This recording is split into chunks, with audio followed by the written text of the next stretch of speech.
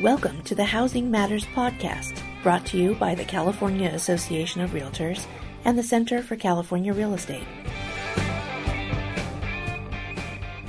Hello, and thank you for joining us for another Housing Matters podcast. It's your favorite data nerds, back with everything you need to know about the housing market and the economy.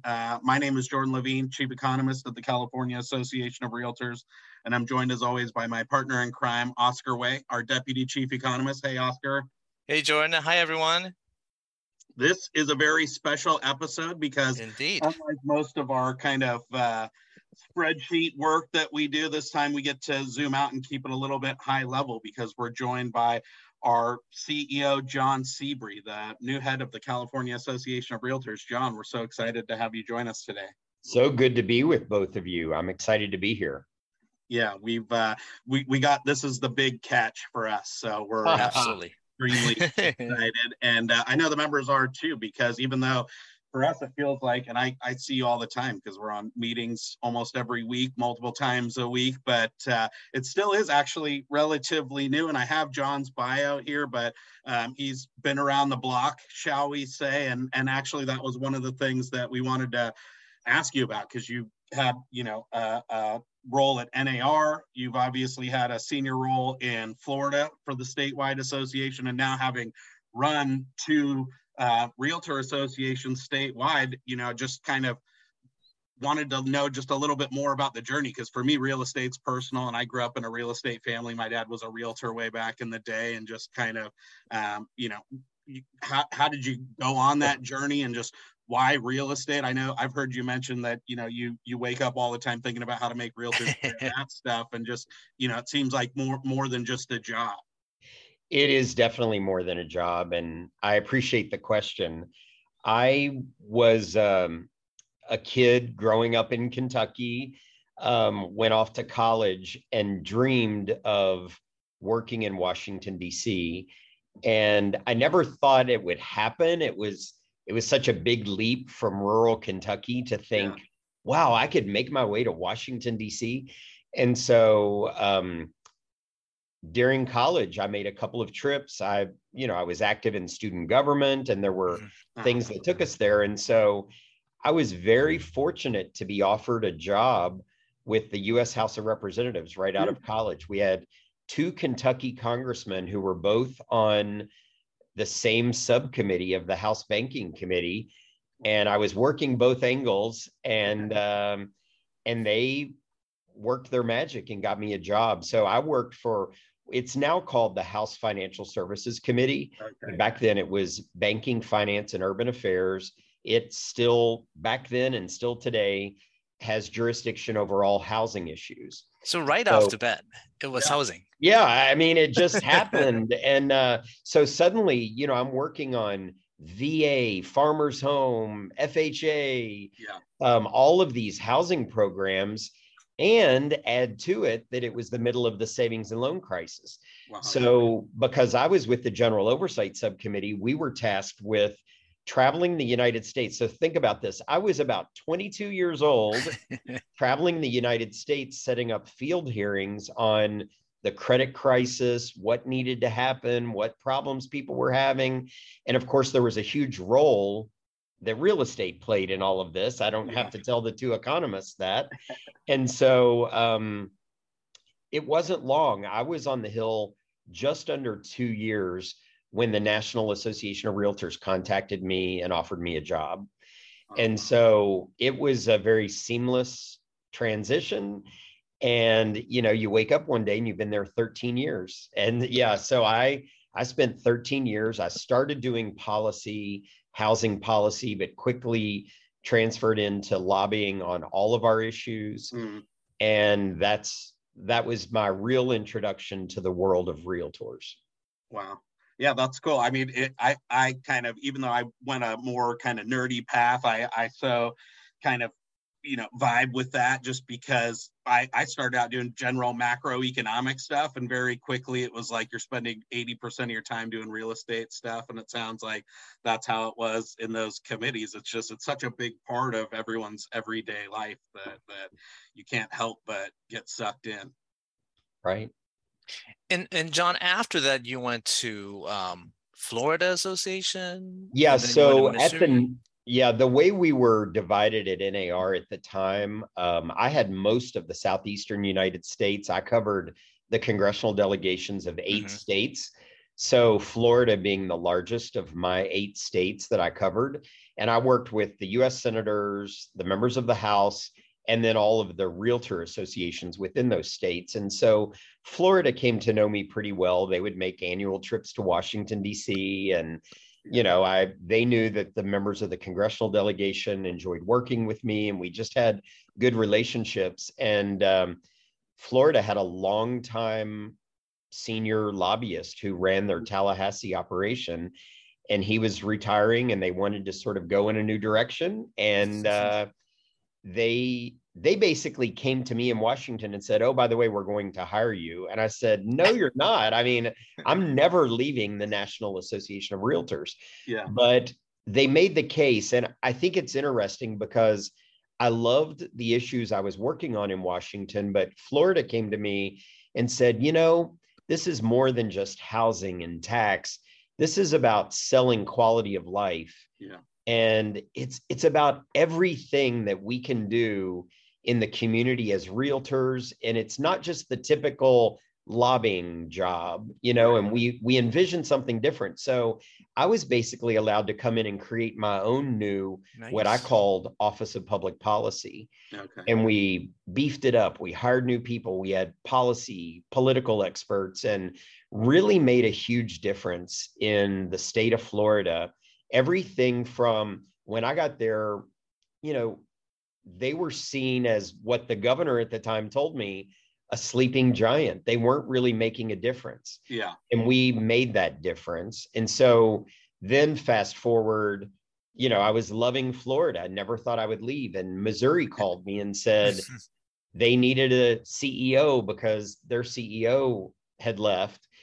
And I once again thought, why would I leave to do something different? But I hadn't been the CEO yet. I'd run a big lobbying operation, but I think in my career trajectory, I was sort of ready for a CEO position. And so that's how I ended up in Missouri. I was there 7.5 years when the California position opened up. And I was contacted by lots of people in California who knew my NAR, Florida, and Missouri experience, which all really came together very well, I think, and sort of made me well-rounded. Now I sound like I'm bragging, but I've got my work cut out for me.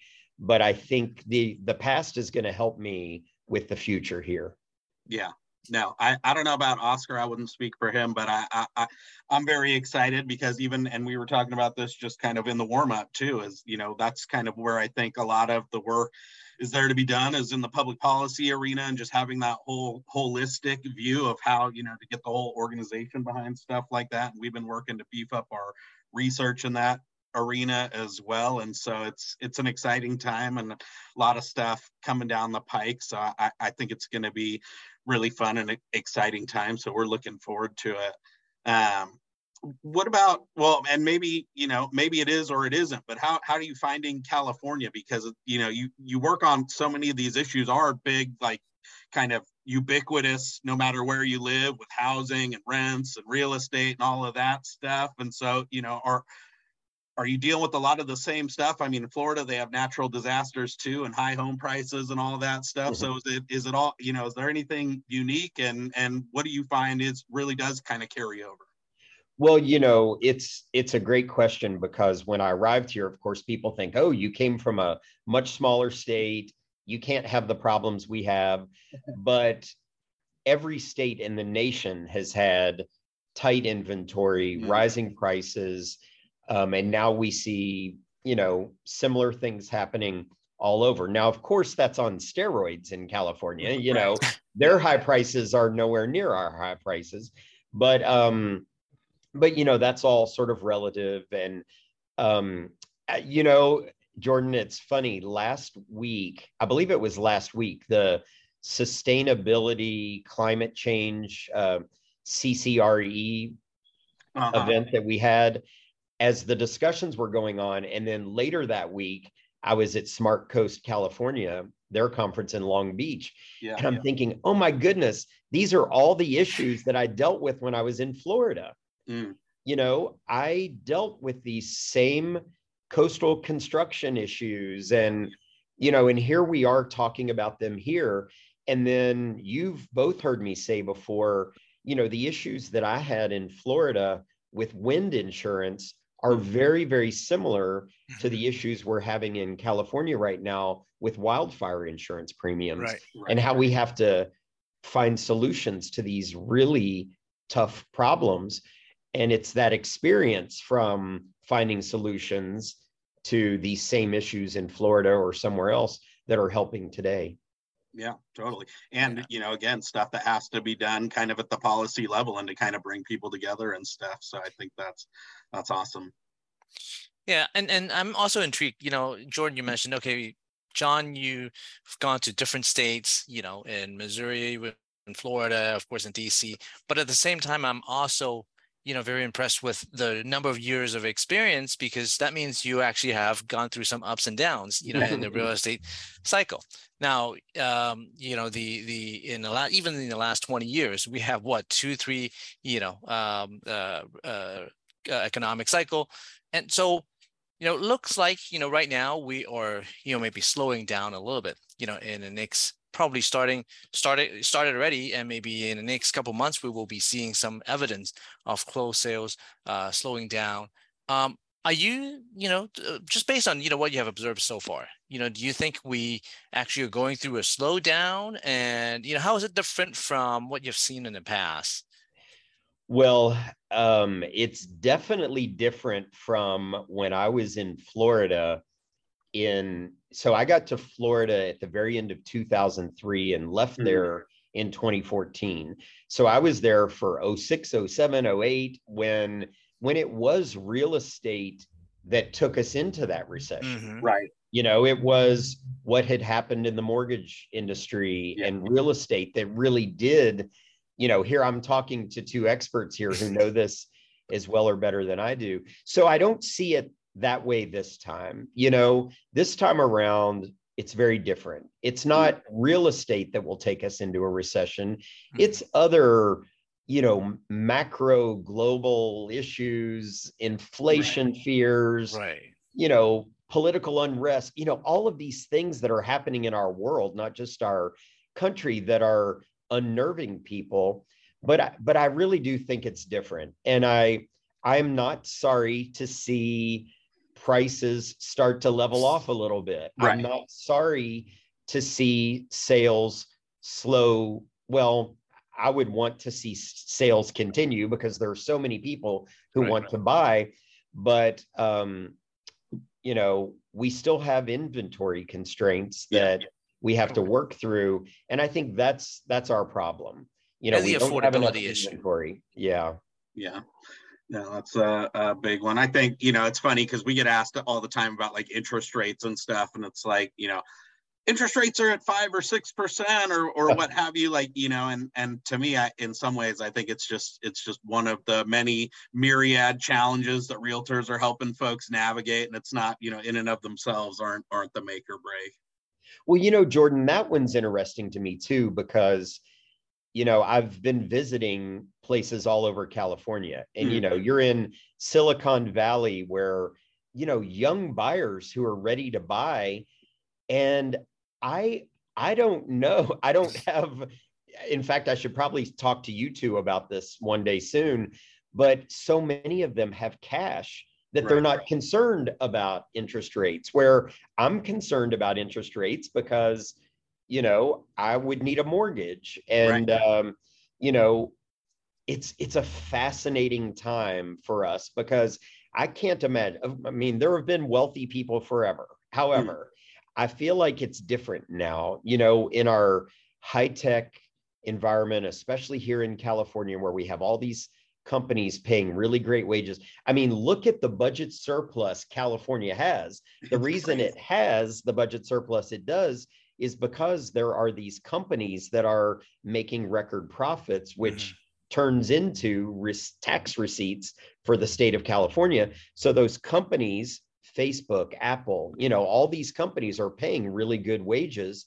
And then those employees get bonuses and they've got money in the bank. And so I think the interest rates are affecting them less. But, we've seen for a while that the mortgage industry has been drying up. I mean, I read headlines in my mortgage news every day about another company that's laying off employees because they're just not doing mortgages.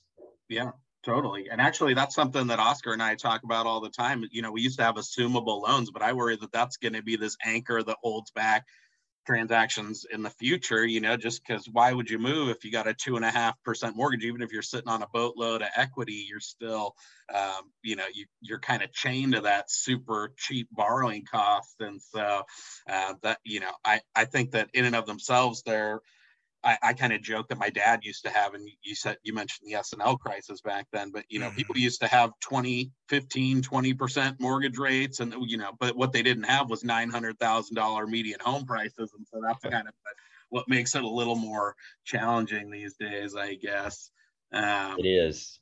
And John, you also mentioned, I think, a lot of people who are new home buyers, first time buyers, let's say in the Bay Area, they may not have seen a 6% interest rate. No. We all have seen, 6% interest rate. So 6% seems like a lot, especially with, the 900,000 median price home.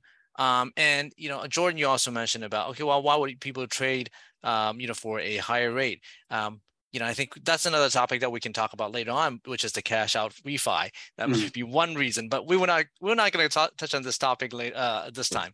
But it is affecting everyone. The interest rates rising, which of course we all did not expect it to be going all the way up to 5.5% or so.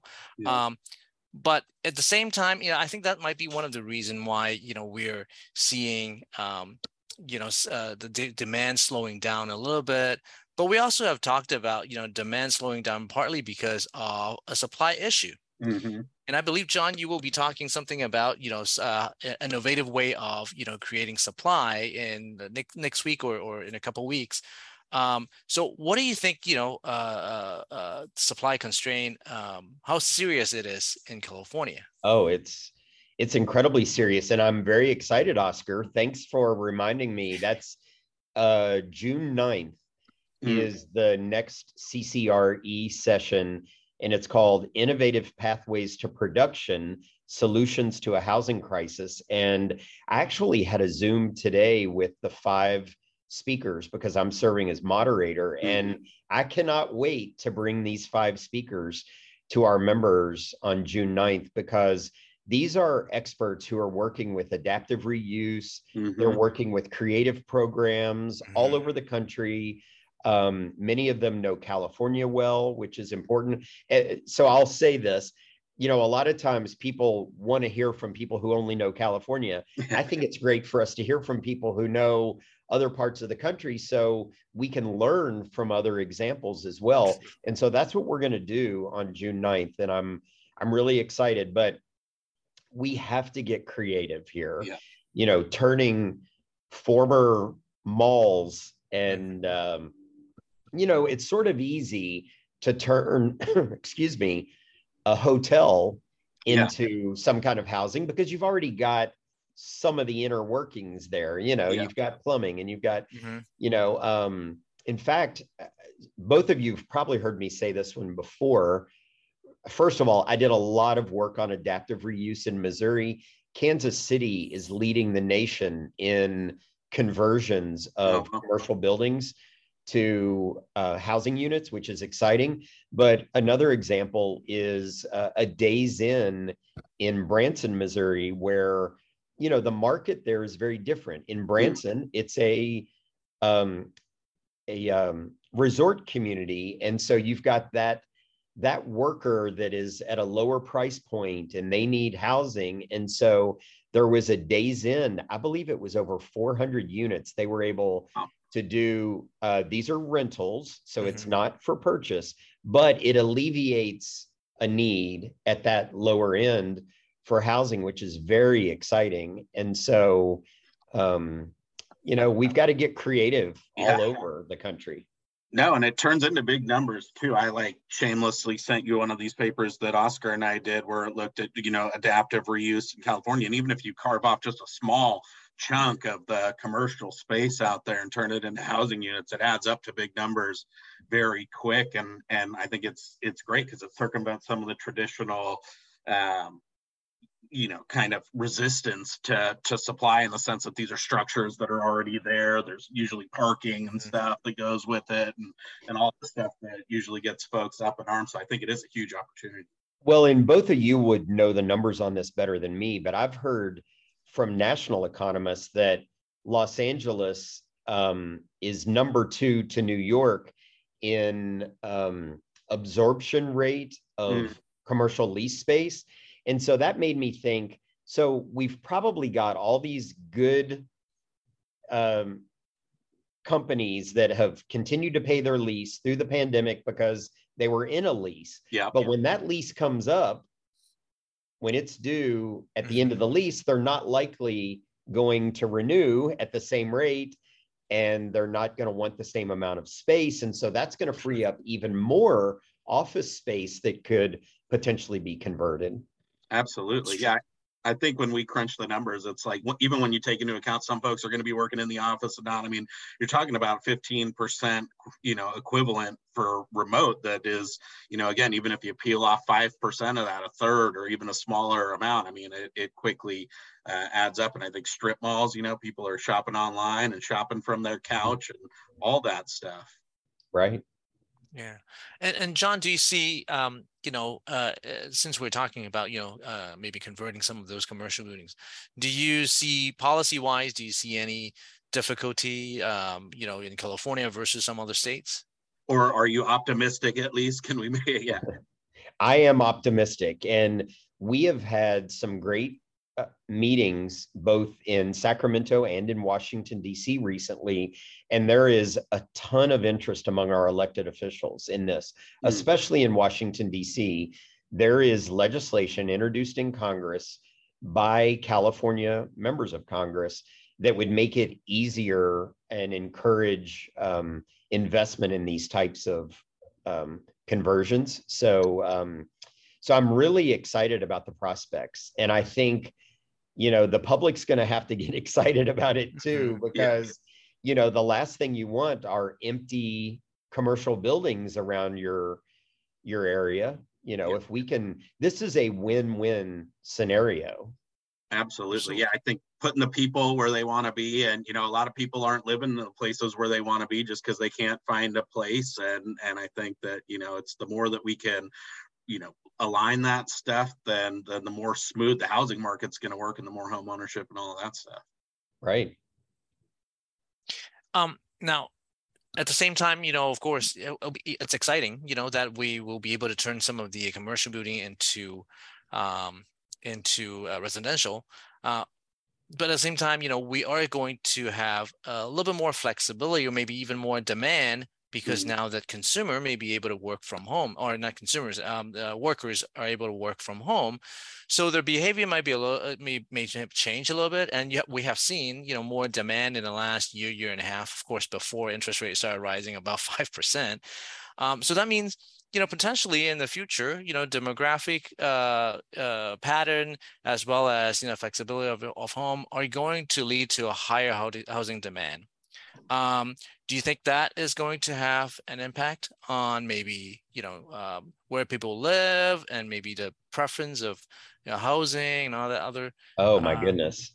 Impact? Oscar, this issue has fascinated me since day one of COVID. First of all, when COVID began, none of us knew what to expect. We thought, I'm not speaking for anyone else, but for me, and well, honestly, most everyone I read, it's like, oh my gosh, the bottom's falling, the world's falling apart, because everything shut down for a short time until we realized, real estate's essential. People need to continue to buy and continue to move. And then then it was very soon after that, I started thinking, oh my gosh, I can't wait for the first study to come out about, every year NAR does their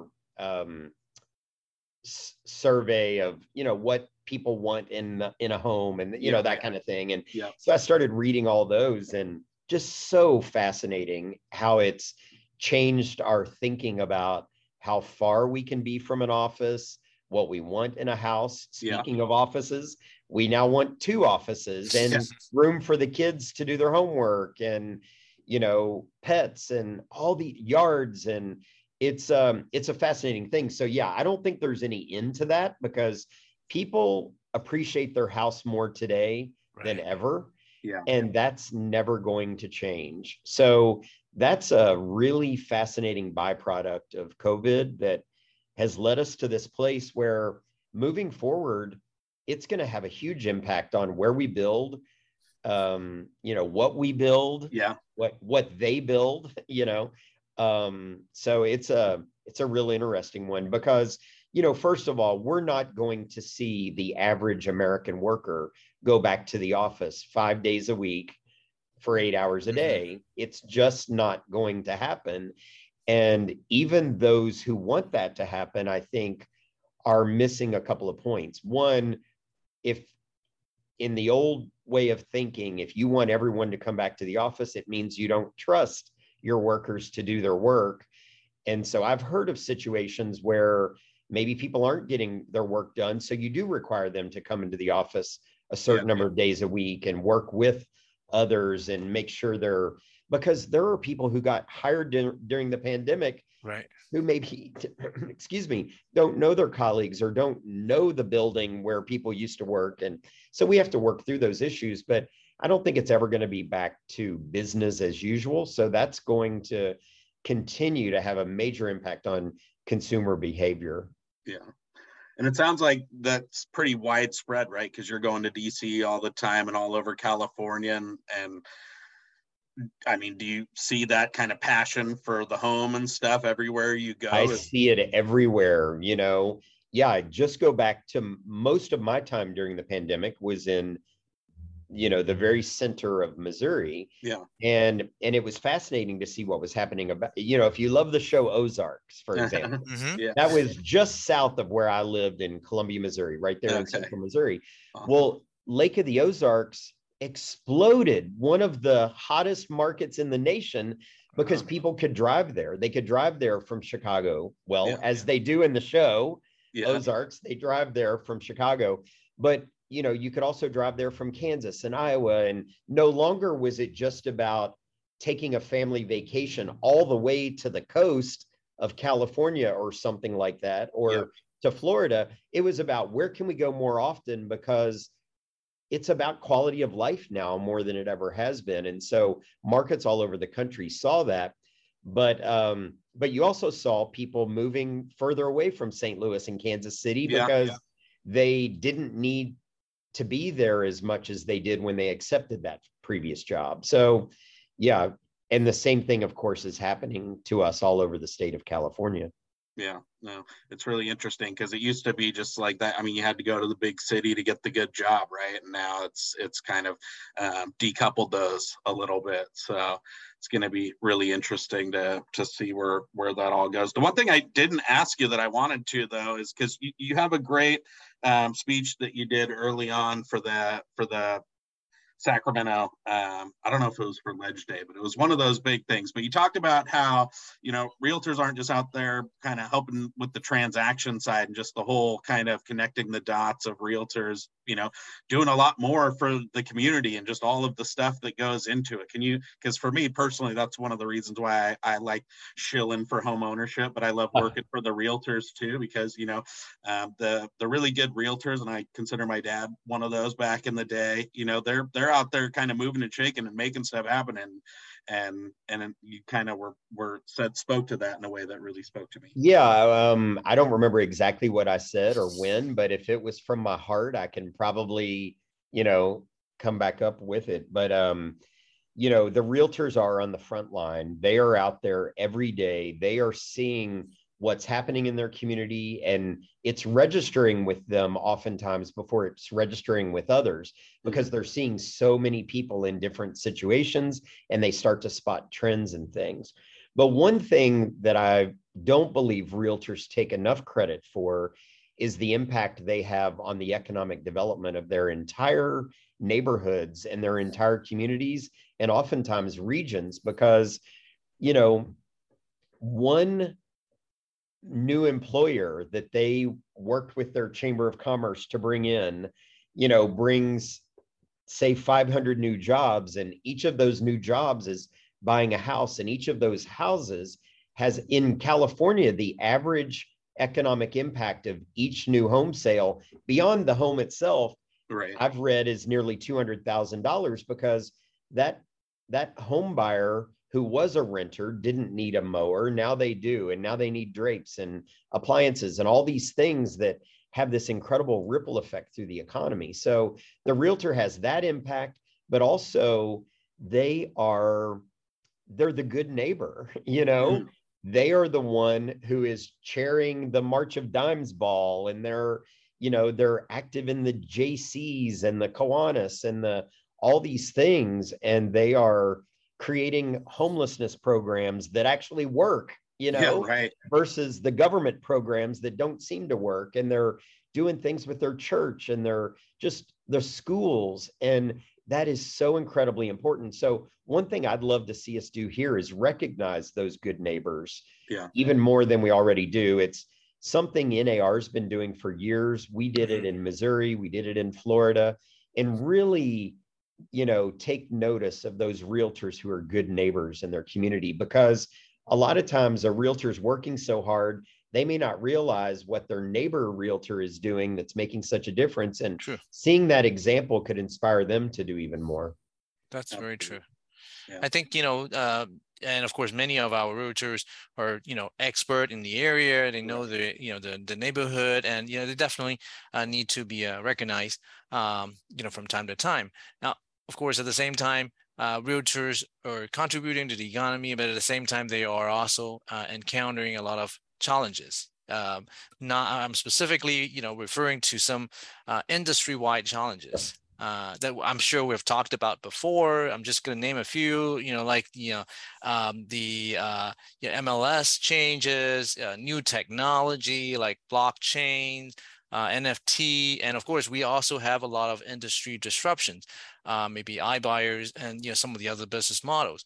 What are some of the industry-wide challenge that you think might be the most important, the most that required our attention more immediate? Sure. Well, you definitely listed a couple of big ones there, and I will say, before I give you my off-the-cuff thoughts of some others, that I never run from that disruption that you mentioned, Oscar, because I think disruption is good for us. If there weren't those creative people out there disrupting, I don't know that our Rebs subsidiary would be doing good things, because it's the disruption that promotes this new technology that makes us better and smarter. And, so I never run from that disruption. I know it can scare us, but, as I said, you named the biggest ones probably, but I'd say there is this political divisiveness that is an issue, not just in our state, not just in our country. It's more of a global issue. And it's something we need to be worried about, because it could have, even greater implications for us than just our business of real estate. I mean, it's a real global touch point that I think we need to focus on and talk to our neighbors about and figure out ways to get through that. Demographic changes, are we focused on the buyer of yesterday, or are we focused on the buyer of tomorrow, and the seller of today versus the seller of yesterday? And, how can we help our members make their way through those demographic changes, including what we read about out-migration in our state? That's a fascinating topic that we hear a lot about. I mentioned climate change and sustainability. Those are issues that I think we're focusing on, but the realtor that's in a part of the state that's impacted by wildfires may not make the connection to climate change that we need them to make. We're going to have to change the way we've been doing things if we're going to have properties that are going to last through these cycles. One thing that individual realtors talk to me a lot about, and even my state colleagues around the country trying to get a handle on teams. It's sort of fascinating. We might not see that as one of these global issues, but it's amazing how in every state they're trying to get a handle on teams. And some think, well, maybe the team leaders should be a broker because, they're managing agents and that, but maybe they're not managing agents the way they should. And there's a lot of disconnect in that. And legislatures and regulators don't maybe get the handle on it that they should. And so that's a fascinating one for us to continue to work on. And, so that's a few ideas. Lots to keep you busy, it sounds like. What about just in general? Are you still, all of that stuff notwithstanding, are you optimistic about realtors moving forward and just kind of staying the part of that fabric of the, you mentioned all the good stuff that they do, but then we talked about some of the kind of headwinds and things like that. Where do you see realtors in the future? I see realtors continuing to be the heart of the transaction. I see them being the one who, wears 50 hats. And I don't think a computer or a robot or anyone is they may take a hat or two, but I think the realtor is going to continue to have their hand on all of these transactions. And we're not going to go the way of the travel agent kind of thing. We've heard this for years. I don't see it. I see, the internet has made buyers and sellers smarter, and realtors work smarter because of it. I think they work even harder. So I don't think realtors are going away. And I think it's a little different when you're talking about a $600 plane ticket versus a $900 and something thousand expenditure. You need I think there's even more need probably for that trusted advisor role now than ever, especially because people are, like you said, buying stuff that they don't have a lot of experience with, moving to places they aren't from and things like that. So I think the need for the member is there more than ever. We just got to make sure we're arming them with all the expertise and stuff they need to get it done, I guess. Yeah, and I think there are a lot of things that realtors they do that will not be replaced by just a algorithm. There's the negotiation, there's that human touch. I think there are a lot of things that require the human touch.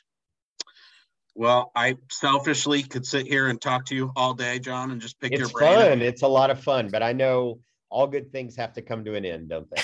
Yeah, but we so appreciate your time, and I personally enjoyed it, but I also think our members got a lot of perspective out of it too, and hopefully some excitement for what's to come. So, Oscar, did we forget to ask John anything critical that we need to while we got him on the hook? I think we asked almost all the questions, but I wouldn't. I would love to, invite John back maybe in a few months or so, to elaborate on or, talk about, some of the things that we already covered and see how it progressed, then a few months from now or maybe a year from now. Yeah. That is a great plan. Awesome. Well, John, thank you so much. To our listeners, thank you so much for tuning in to another Housing Matters podcast. I think we're in the triple digits now. I think this is episode 100 or 98 or something really close to that. It's been a pleasure, and we look forward to continuing to serve you. And until next time, I guess we'll see you on the next one. Thanks so much. Thank you, John. Bye.